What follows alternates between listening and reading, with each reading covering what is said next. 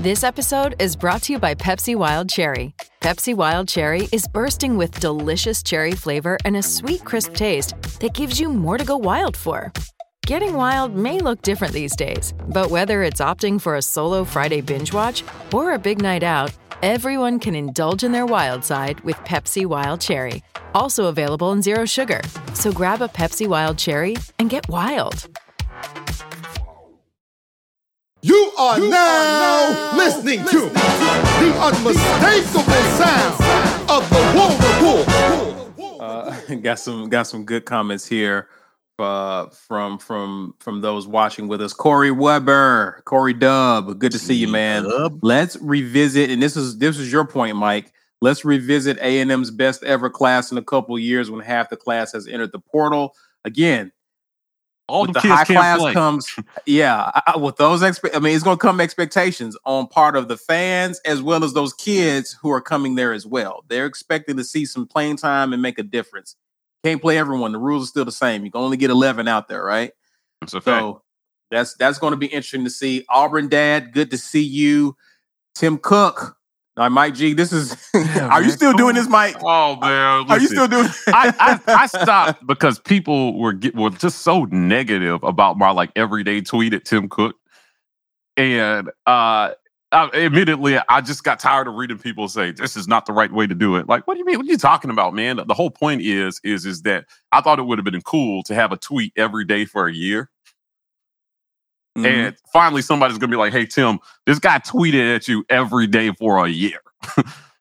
Maybe, and I don't know what his stance is on NIL and how, but it would be cool if he had some sort of side business. Maybe it can't be officially affiliated with Apple, where he said, hey, these student athletes can be, representatives of our foundation, or I'm sure Tim Cook has a foundation or something that they can help bring awareness to.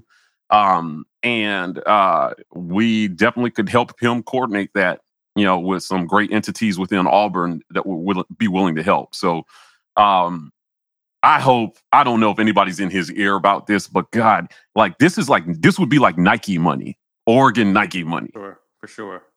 We'd be literally unstoppable. Tim Cook's name should be on something in Auburn. The Nevilles didn't even go to Auburn. Right? So I'm thinking, why is this guy's name on the Haley Center? Right? He's on a new football facility. The Haley Cook Center, yeah, or something. Come on, bro. Come through with $100 million. Seriously. Let's get back into our topic. We agreed that the vertical passing game needs to improve in 2022 from what it was last year, right? As you guys mentioned, we tried, but not at the successful or rate that other teams, schools did. And again, if we hit one or two of more of those in a game, think about what impact that would have had on our season last year as it pertains to some of the games we lost, right? Let's look at the returning QBs. And of course, who's going to be missing from this is, of course, Holden Garner, who's a true freshman this year, and Robbie Ashford, who has yet to really play any real football at this level. Let's show the guys, and I may hold off on this for now so you can see everything. Let's show who the returning guys are and what they did last year. Now, we see Finley here. Finley played he started a total of 3 games. Is that correct, fellas? Last year? South Carolina, the Iron Bowl, and the bowl game, correct? I know he played. Was it 4 games? It may have been 4. South Carolina, Iron. Yeah, no, it was 3. It was 3. It was 3. Calzada got in, the second or third game of the year and played the rest of the way. So here are some of the numbers. Of course, Finley didn't play as much as Calzada, but here are the numbers in terms of what these guys did in terms of completing passes that traveled at least 20 yards. Finley on the outside threw 1 of 5 for 20 yards. In the middle of the field, where he made the most of his attempts, he completed 5 of 14 attempts for 161 yards. And then to the outside right, he completed 29 yards, 1 of 4. Calzada last year for A&M completed 5 of 12 for 135 total yards and 2 touchdowns. In the middle of the field, he completed 8 of 17 for 290 yards, 2 touchdowns, and an interception. I remember one of those passes. And to the outside right, he completed 3 of 9 for a total of 90 yards and 2 touchdowns. All right. And of course, these passing stats are courtesy of Pro Football Focus. As we look at who we have coming back, the QB competition that's at stake. Again, we don't know what Robbie Ashford can do. We didn't really see. I think he completed a really good. He completed a pass across the middle to Capers, who took it. It wasn't exactly. I don't think that was a 20+ yard throw. I think it was intermediate, but he just took it and made it a long play. We don't know what to expect really in 2022, but we know what we're working with in terms of what the guys have done last year. What do we make of the passing game? And Mike G has already stated the importance of having a vertical threat that opposing teams respect. When we look at what these guys have done last year, what do you make, Mike G? I'll start with you, of the competition and what's to be expected of these guys in the summer and fall going into the upcoming season. Competition. First of all, just happy that we can use that word this offseason. Competition. Guys competing. These down the field numbers that we're looking at. Like I said, can we put the numbers back up? I want to look at Calzada's numbers. Sorry. So when you look at Calzada's numbers, right? 5 of 12, 8 of 17, 3 of 9. That's exactly what I was talking about in terms of, where accuracy normally is for these guys. And I'm doing some quick math here. So he had a total of 38 passes downfield, right? And he completed 16 of them. Right. So he was 16 of 38, which is about 42% passing. That's where we need our guy to be this year. And I think that's part of what gives him the edge, a little bit of an edge in this quarterback race. Conversely, if you look at, even though it's a much smaller sample size, right? If you look at Finley's numbers, he made 23 attempts downfield. He completed 6 of them, right? So he was 26% passing beyond 20 yards. That's right where we cannot be. We will fail miserably if our down the field passing is sub 30%.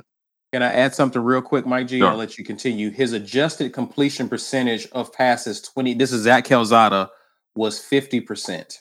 Okay, so there were a few passes that he threw that should have been caught. If you think about that, right? So the difference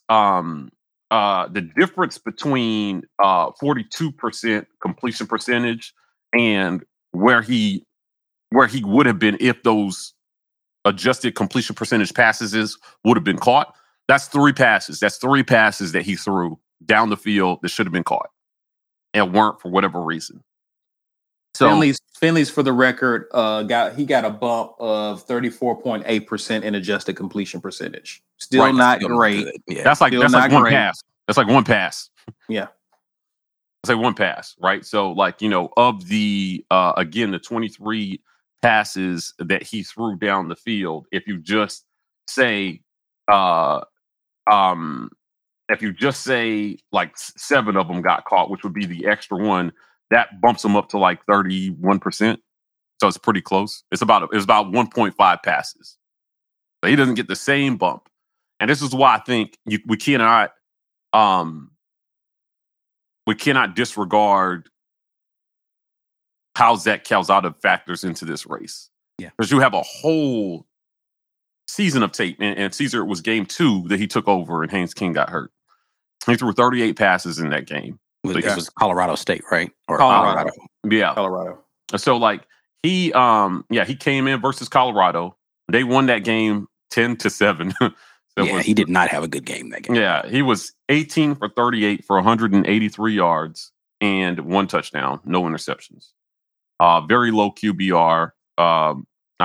But again, got called off the bench, and I'll give him that. Now, his completion percentage on the season was disappointing, but he also played behind one of the worst O-lines in our league last year by the numbers.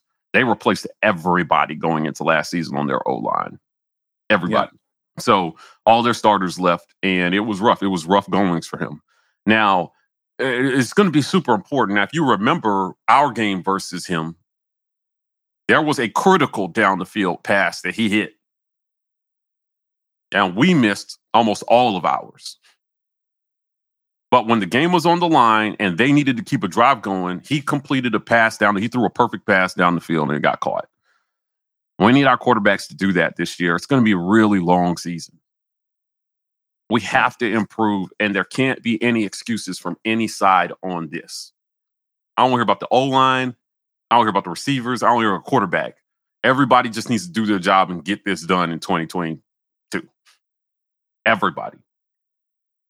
No one is excluded from this. So we need protection. We need protection so that they can get it down the field. We're the 4th best pass blocking unit in the league last year.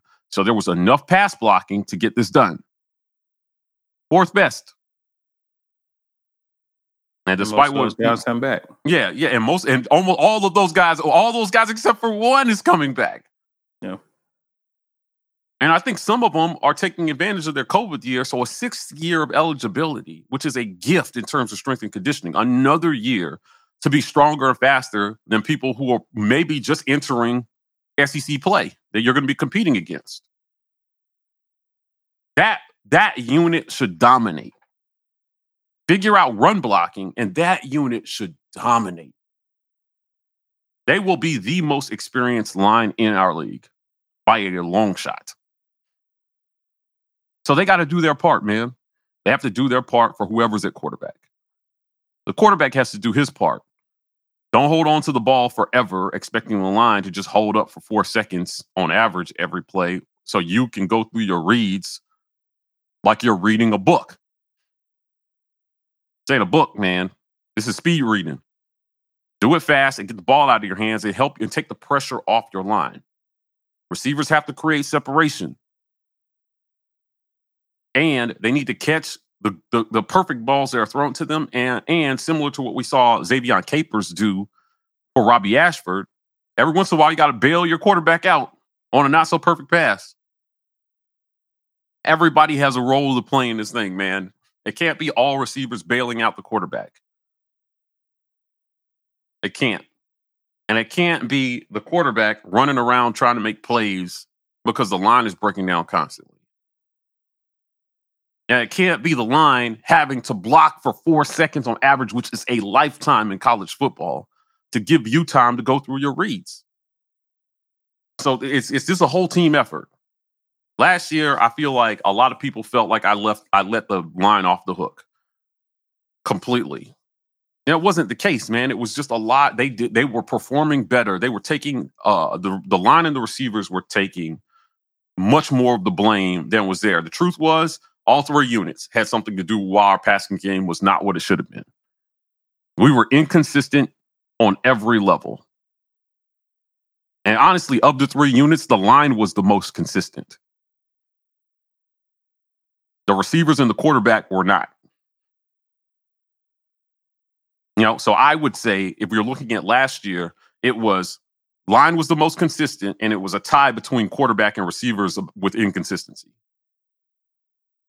We just have to do better, man. This is year 2, and that jump that we talked in our last live stream, we talked about the year 1, year 2 jump. This is what I'm looking for in this 1 year 2 jump. And then watch Tank. If we fix this, watch Tank get off. Tank could blow up this year. Yeah. If we could just take the pressure off the run game some and just let him do his thing so that when they don't know what to expect. Right. You know, then get the ball in the hand of your playmakers. During A-Day, you know, I was happy to see it got called back on a penalty, but it was cool watching Malcolm Johnson on the end putting a spin move on a guy getting upfield. Think about how little we saw receivers just make plays with the ball in their hand last year. Yeah. I mean, like a guy like, you know, he should have been dead to rights. He put a spin move on the guy and got upfield like another 8 yards. We need that, man. We need that from our receivers this year. I was excited to see Xavier Capers go over the middle and make 2 tough catches. When there are bodies flying all around you, it's difficult to concentrate and make some of those catches. So, like, it's there. There were things to be excited about. We didn't see Zach Calzada, and I feel like he's starting to be forgotten in this quarterback race. You know, there's a lot of Robbie Ashford hype, and rightfully so. I think he earned it during A-Day. But don't forget about Calzada. Like, I think based on the numbers that we just saw, he shows very clearly what he brings to this quarterback room. Right.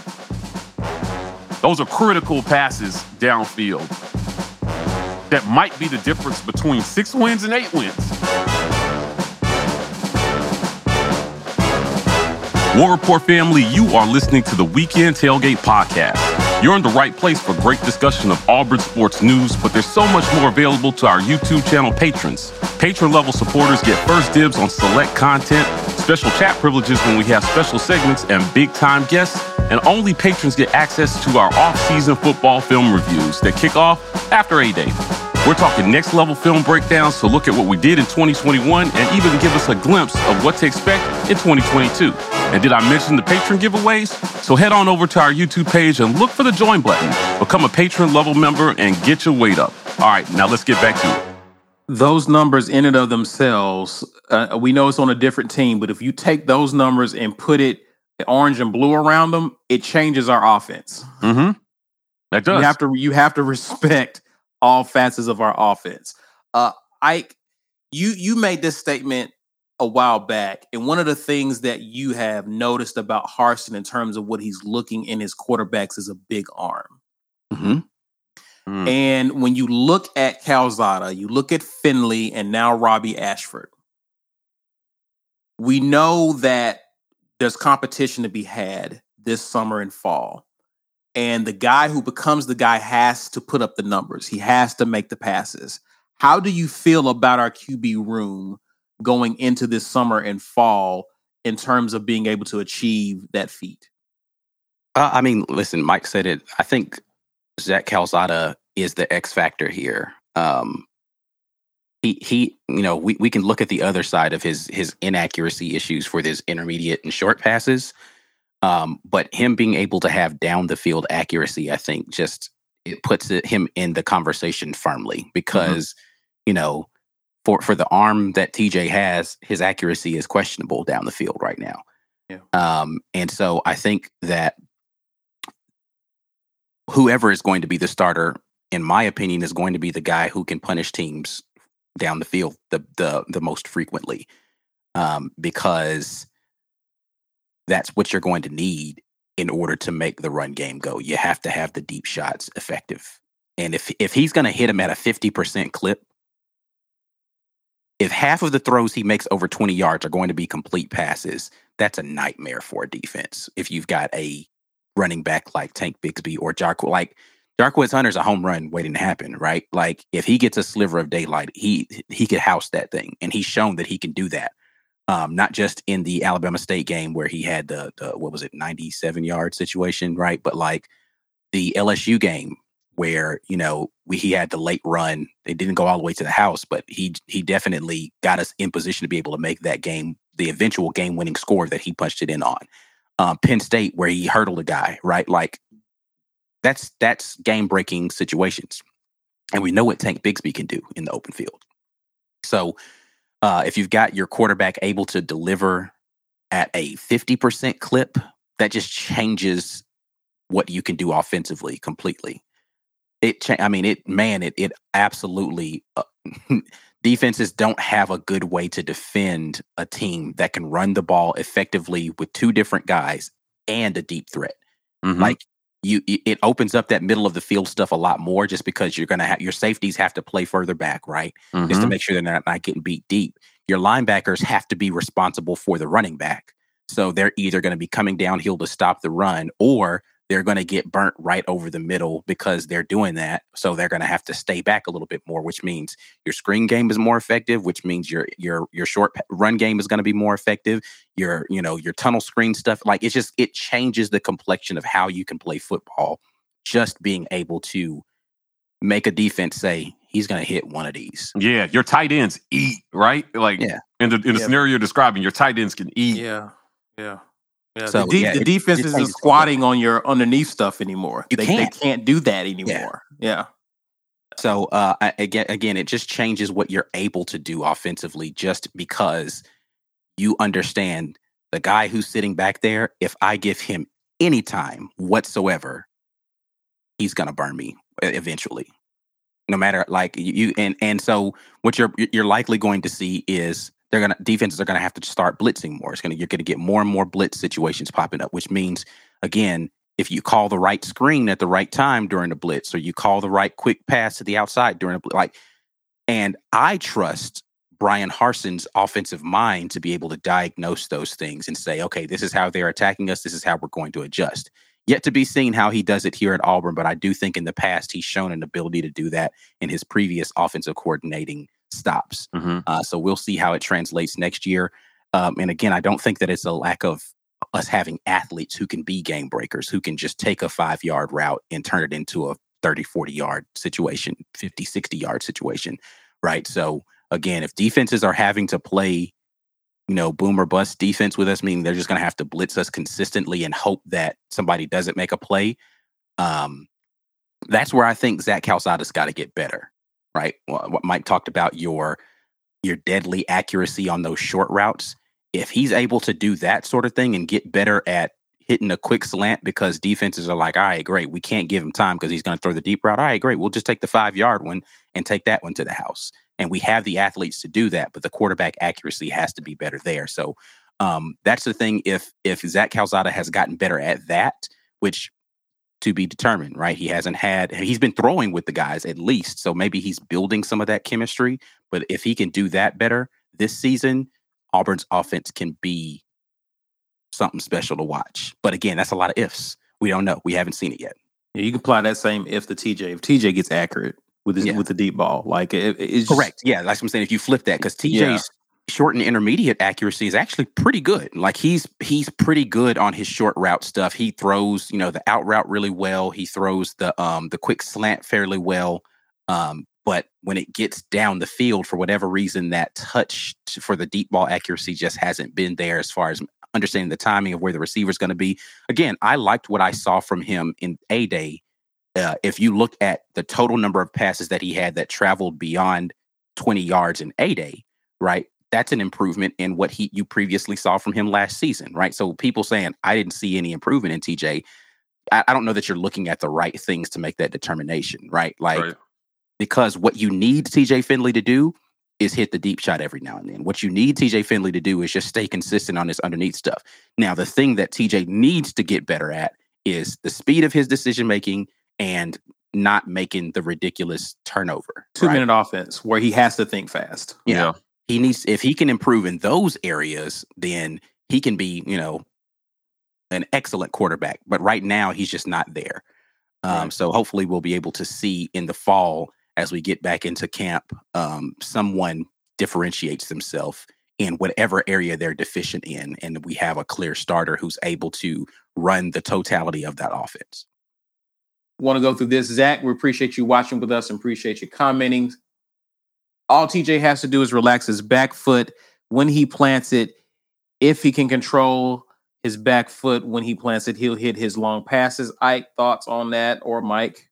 Feels like he's just way jacked up on some of them passes, man. Like adrenaline is flowing. I won't claim to know a bunch about the mechanics, of that in particular, or how they're coaching that. But certainly, I do feel like part of that is about getting, when you're talking about putting touch on the ball down the field, and the right touch on the ball, I mean, there's probably some truth to that, right? Just needs to relax a little bit and, make a good pass. Yeah, I mean, he's definitely got some mechanics that he has to work out, but I think it's for him going to be about reps and the relationship that he's built with the receivers, just understanding where they're going to be, when they're going to be there. So he's gotten more time with them, and again, I think we've seen the progression of that, right? Like, I know A-Day is one game, but it's still a game where he was able to go out there and make better, more accurate throws down the field. And so I think he's gotten better at that. The decision-making is where he's got to improve. And so hopefully he'll continue to make good decisions as his accuracy continues to get better, or that rapport with the receivers continues to improve. Mm-hmm. Walt says, new T-shirt. This ain't the library. This is football. In terms of TJ reading defenses. I'll forget which one of you guys said that. I was like, yeah, you ain't reading the book back there. Yeah. Right. This ain't the library. This is football. Man. Well, we can't give you all that time to read. Just, you got to make quick decisions. So you got to read faster. Big Blue says, Calzada also hype at the B-ball games with Derek Hall and Jarquez Hunter. Maybe he emerges as a positive leader for the locker room. Thoughts on that, gentlemen? It was good to see him building camaraderie with those guys. But it's going to take a lot more than jumping around the student section to be a leader on the football field. And I think as one of the things that I think helps Zach Calzada a lot is that if he gets into a game and he does the type of things that he did at Texas A&M, which is allowing himself to take big hits while still delivering big plays, that endears you to your team even more. You understand that you've got a fighter back there at quarterback. Because listen, that's what made Joe Burrow popular at LSU that first year before he became, Joe Burrow, the Heisman winner. That first year at LSU, he was getting abused often behind that LSU offensive line, but he would pop back up every single time and go out there and make a big play for his team. Those types of things make guys get excited about their QB. Our QB ain't no punk back here, right? Right. Calzada, he's willing to do that, man. And so I think people will play for him when they realize what kind of metal he's made of. But it's definitely good to see him out there having fun and being a college student and enjoying the experience in Auburn.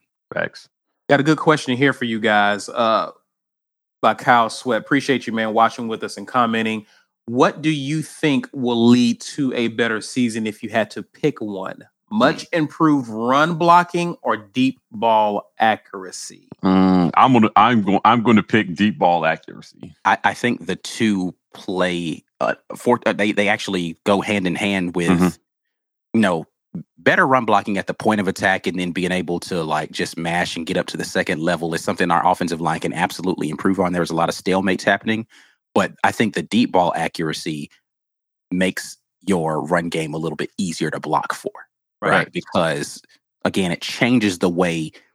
I don't think people realize the half a second, 1 second false step that a defender makes because he's being sucked in by a play action pass, how that changes what you're able to do deep as far as wide receivers getting open behind a linebacker or behind a safety, or the how slow you are to come downhill against the run as a safety or a linebacker, being affected by the fact that there's a guy who can go blowing past you and the quarterback can accurately. Those are very symbiotic relationships on an offense. So I think for me, the deep ball accuracy will improve our abilities to do that if we scheme it open, because good God, guys, if you watched the film with us last year, we schemed a lot of guys open last year that we just absolutely missed. Either the quarterback didn't see them or they didn't deliver an accurate pass to them, right? And so if you continue to scheme guys open, the quarterback makes the right read, right throw, it changes what the run game will look like, because now teams know I can't just commit my focus to the run, because if I do, we're going to get burnt. Right. That we're going to get burnt often. Right. So again, it absolutely, the Texas A&M game is a perfect example of this. Texas A&M kicked more field goals than us, enough to win that game, right? Without the touchdown, because in the instances where Zach Calzada could make the deep throws, he was. Yep. He hit them Right. the 2 or 3 times he needed to, got them in field goal range, put them in a position to win that football game. Yeah. That was literally the difference in that game. They didn't score an offensive touchdown, but he put them in field goal range enough to win it, even without that defensive touchdown. And I think another thing, reason why I agree with you guys on this is because the reason we were able to scheme guys open is because opposing defenses play the percentages. They know what Tank can do with the ball in his hand, right? If we haven't shown that we're able to burn people, then I'm more likely to play downhill a lot faster. There were things we did on Watch the Film. We showed guys not necessarily maybe having 8 or 9 in the box per se, but they're like right outside the box, right? So they're playing downhill. They're playing one speed. But the moment you have to make them hesitate, or they have to play you more balanced and evenly, you're able to do more things with your offense.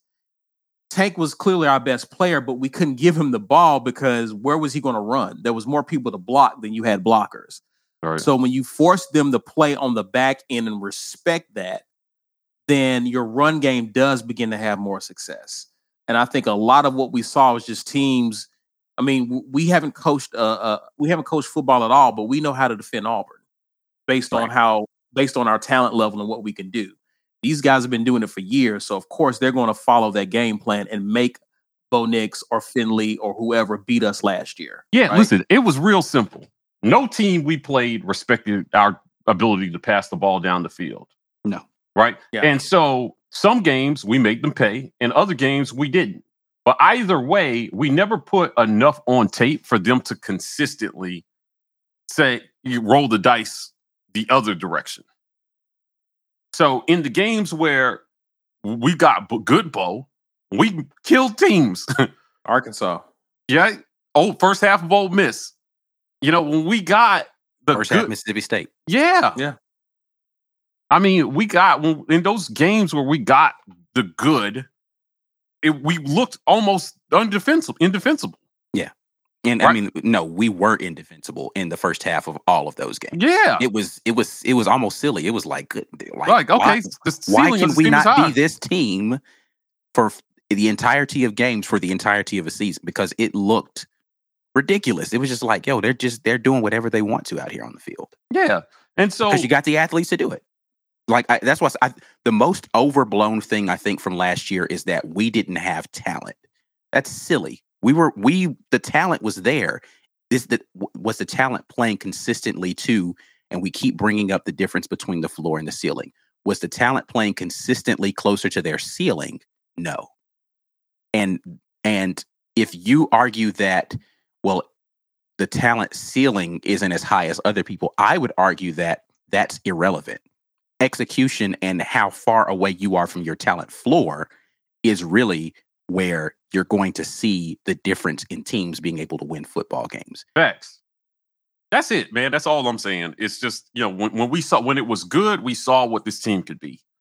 And when it was bad, but either way, we never did it consistently enough for nobody saw the tape from Arkansas and said, oh, we got to start guarding the downfield pass. That was an outlier in the totality of our season. Right. Yeah. And, you know, we caught Ole Miss with it, but if you were studying the Ole Miss tape, you saw the first and the second half. You saw both ends of that. You said, yeah, they did it in the first half, but they didn't do it in the second half. Then we go into Mississippi State, and that's exactly what showed up. First half, brilliance. Second half, ineptitude. And their offense was not struggling. No. That's all I'm saying. I'm just like, yo, it is what it is. At the end of the day, it's one of those things where we have to do it. Just prove to teams that we can do it consistently. Prove that you can do it consistently. You know, both halves. 60 minutes of football, and it gets easier for everybody. So, is what it is.